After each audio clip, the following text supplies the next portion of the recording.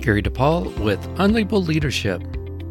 Welcome to episode 37. Leroy Dennison illustrates how we can value others. A shout out to listeners from Kazakhstan and Ukraine. With that, let's get started. About 16 years ago, when I lived in Sarasota, Florida, I was a member of the Tampa Bay chapter of ISPI, International Society for Performance Improvement. While in the chapter, I met Leroy Dennison, who at the time worked for Apple Incorporated as a senior manager. Before Apple, Leroy served in the U.S. Coast Guard for about 22 years. Now in retirement, Leroy volunteers his time to protecting, preserving, and supporting the Alafia River State Park. Leroy is the president and secretary of Friends of Alafia Incorporated, which is a nonprofit that's dedicated to protecting the environment while providing resource-based recreational opportunities for the public. So, if for some reason you happen to be in the Tampa Bay area of Florida, check out the state park. Part 1, First Impressions. Part of leadership is to encourage others to grow mentally and morally, which includes helping others socialize to your work environment and being able to interact and build relationships with your peers and colleagues. You do this in part by modeling the behavior, but also by providing some guidance to those around you. Leroy shares something that someone said that has had a lasting impact in how he behaves in work and even personal situations. Here's Leroy to explain. The thing that someone said to me that really had an impact on my life, I think it was probably my mom who told me, she said, you never get a second chance to make a good first impression. Yeah. The time that it really dawned on me how important it was to make a good first impression. I'm an Eagle Scout, but when I was a Life Scout and I was working towards Eagle, there are merit badges that you have to complete and other things that you have to do in order to become an Eagle Scout. Well, one of the merit badges is citizenship in the community.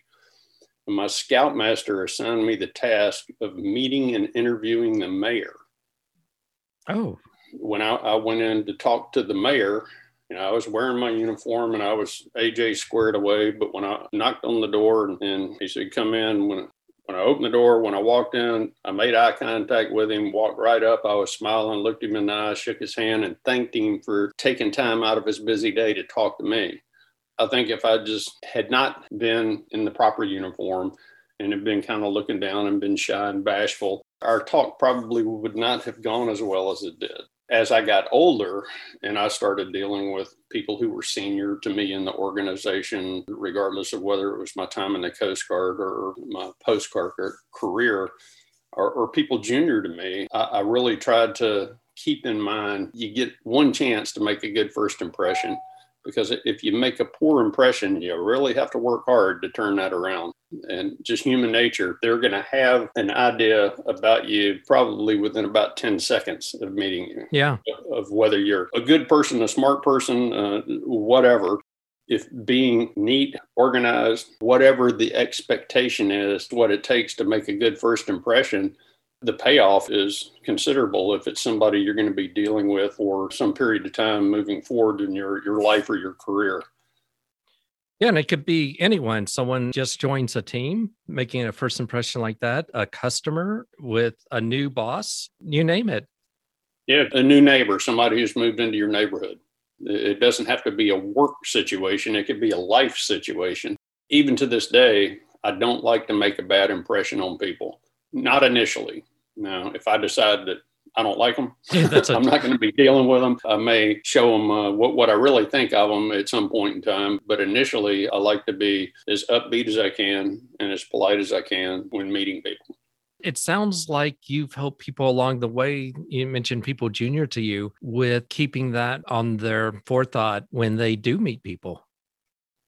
In my Coast Guard career, I ended up 10 of my last 12 years, I was at the Coast Guard Training Center in Yorktown, and I ended up as the school chief. I was the person running the school. And when we had a class graduate, People were going from E3 to E4 in the Coast Guard. They were picking up a specialty. And the significance of being an E4 in the Coast Guard, that's where the delegation of law enforcement authority can go down as low as an E4. An E3, they can't be a boarding officer. They don't have law enforcement authority. For people who were successfully completed the course, we had to also make a determination about whether they displayed the petty officer potential enough to warrant the advancement. Well, we had a few people that actually had some issues they had to deal with, and we decided to hold back that advancement to E4. They left as a marine science technician, but they were still in E3. But I always told people that at the graduation ceremony at the end, I had some guest speaker that would come in, but my part as a school chief, I reminded everybody, you've got one chance to make a good first impression when you report into your new unit, and make sure your shoes are shined, your uniform's perfect, and be expected to answer a question about you as a person, because whoever you go in and meet and they introduce you ultimately to the commanding officer of the unit, that CO is going to ask you something about you as an individual. Be prepared. Part 2, Valuing Others. There are many ways to show that you value other people, which is one of the themes that occurs on this podcast. For example, in episode 27, Robin Orr explained how people in the firm where she worked, an architectural firm, they treated you as if you were the most important person in the room when you're talking to them. To her, she felt valued by the other person. Leroy shares with us a story from his days in the U.S. Coast Guard about how someone showed how he valued other people in the organization. Here's Leroy. Back to my life in the Coast Guard, at the Coast Guard Training Center in Yorktown, Virginia. It's the largest training center in the Coast Guard. The Coast Guard is small altogether right now, even today. There's like 43,000 active duty officer and enlisted people in the entire Coast Guard. New York City's got a bigger police department. So the Coast Guard has a very effective training organization. The objective of the training, whether it's advanced training for someone who's been doing their job for a long time or junior people who are coming in that are picking up a specialty, it's job performance. There's no compliance training. There's no HR training. It's how to do something. It's job task analysis driven. So the commanding officer at the base, we had about 600 military personnel, about 400 civilians in the organization. All the military people that are there, for the most part, the ones involved in training, they're handpicked. They're there because they're extremely good at what they do. They have other attributes that would probably transition into being a very effective instructor. Coast Guard, like other branches of the military, has decided that subject matter experts make the best instructors for how to do something technical. It's easier to teach somebody how to be an effective instructor than it is to take an instructor and try and teach them a little bit about the topic that they're talking about. Yeah. So anyway, the commanding officer there, he was an 06, that's a captain in the Coast Guard or the Navy, or it'd be a full colonel in the Army, Air Force, or Marine Corps. The morning that I advanced to E9, which is high as you can go enlisted, he knew enough about my schedule to know that I'd be in at the office at 6 o'clock in the morning. About 1 after 6, my phone rang, and it was Captain Pluta, who ended up retiring as an admiral, by the way. He was congratulating me on my advancement, asked me a question about my wife. We shot the breeze for a few minutes and hung up. I was impressed that the guy, he was personable enough to, call me up and tell me, "You done good," and I'm recognizing that. Sure. I got along with the man extremely well anyway. It didn't really surprise me, but the fact that he got up in the morning at 6 o'clock when he didn't have to be at work until 8, just to call me, I thought, man, that's pretty cool.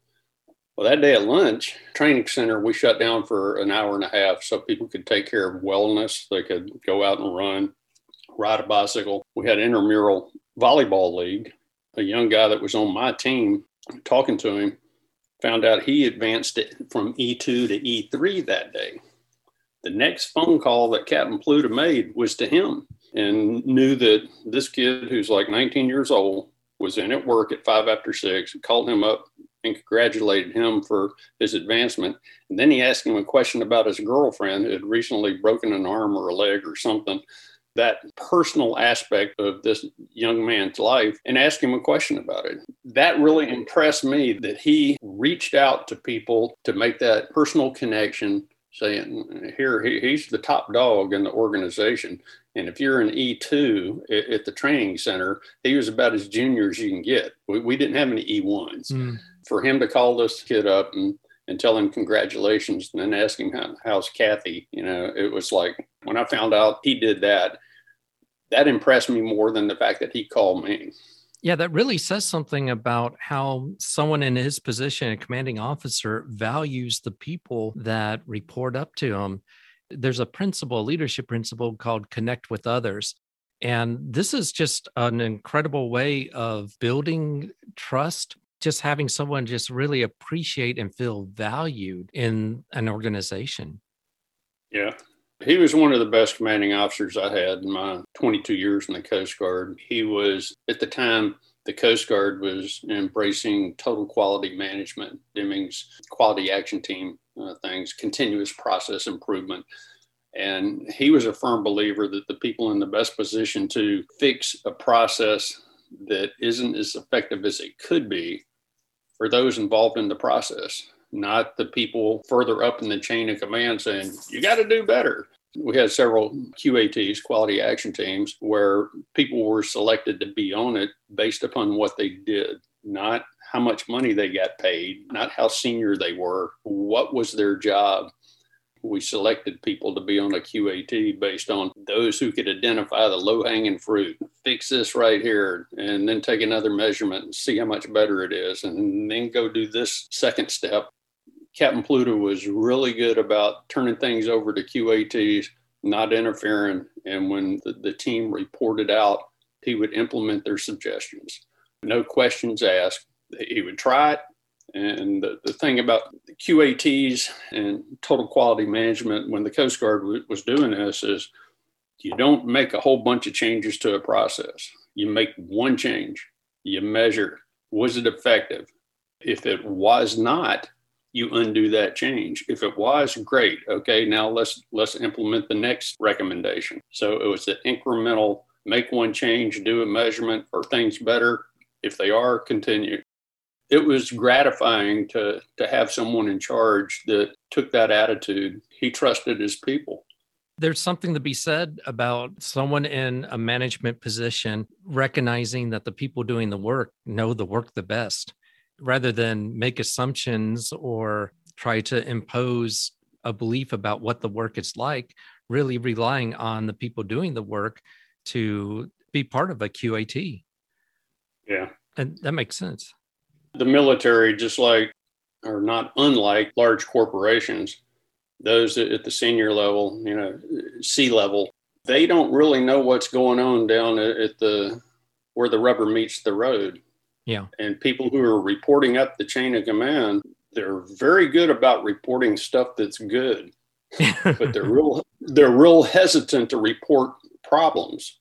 So quite often, the higher up you get in the chain of command, people are oblivious to problems that are really easy to change. It's a policy change. If there's a requirement to do stuff, here's step 1, here's step 2, here's step 3. Step 2 involves one person. And if that person is out or sick or whatever, everything stops. It's kind of like the barge in the Suez Canal. If you got something plugging up the works, well, you need to fix that. But oftentimes people at the top of the pyramid, they don't know what's plugging up the works. I think that's a good example of what you just described. And there's an organization in which you have especially with a strong chain of command, the good stories, like you're saying, tend to float up. And the trouble, they tend to stay with the people that have to do the work. So that makes a lot of sense. And I can appreciate the captain's trust in the employee, and not employees, but in subordinates. Yeah, subordinates. Part 3, life happens. A few years ago, I was consulting at a large financial organization.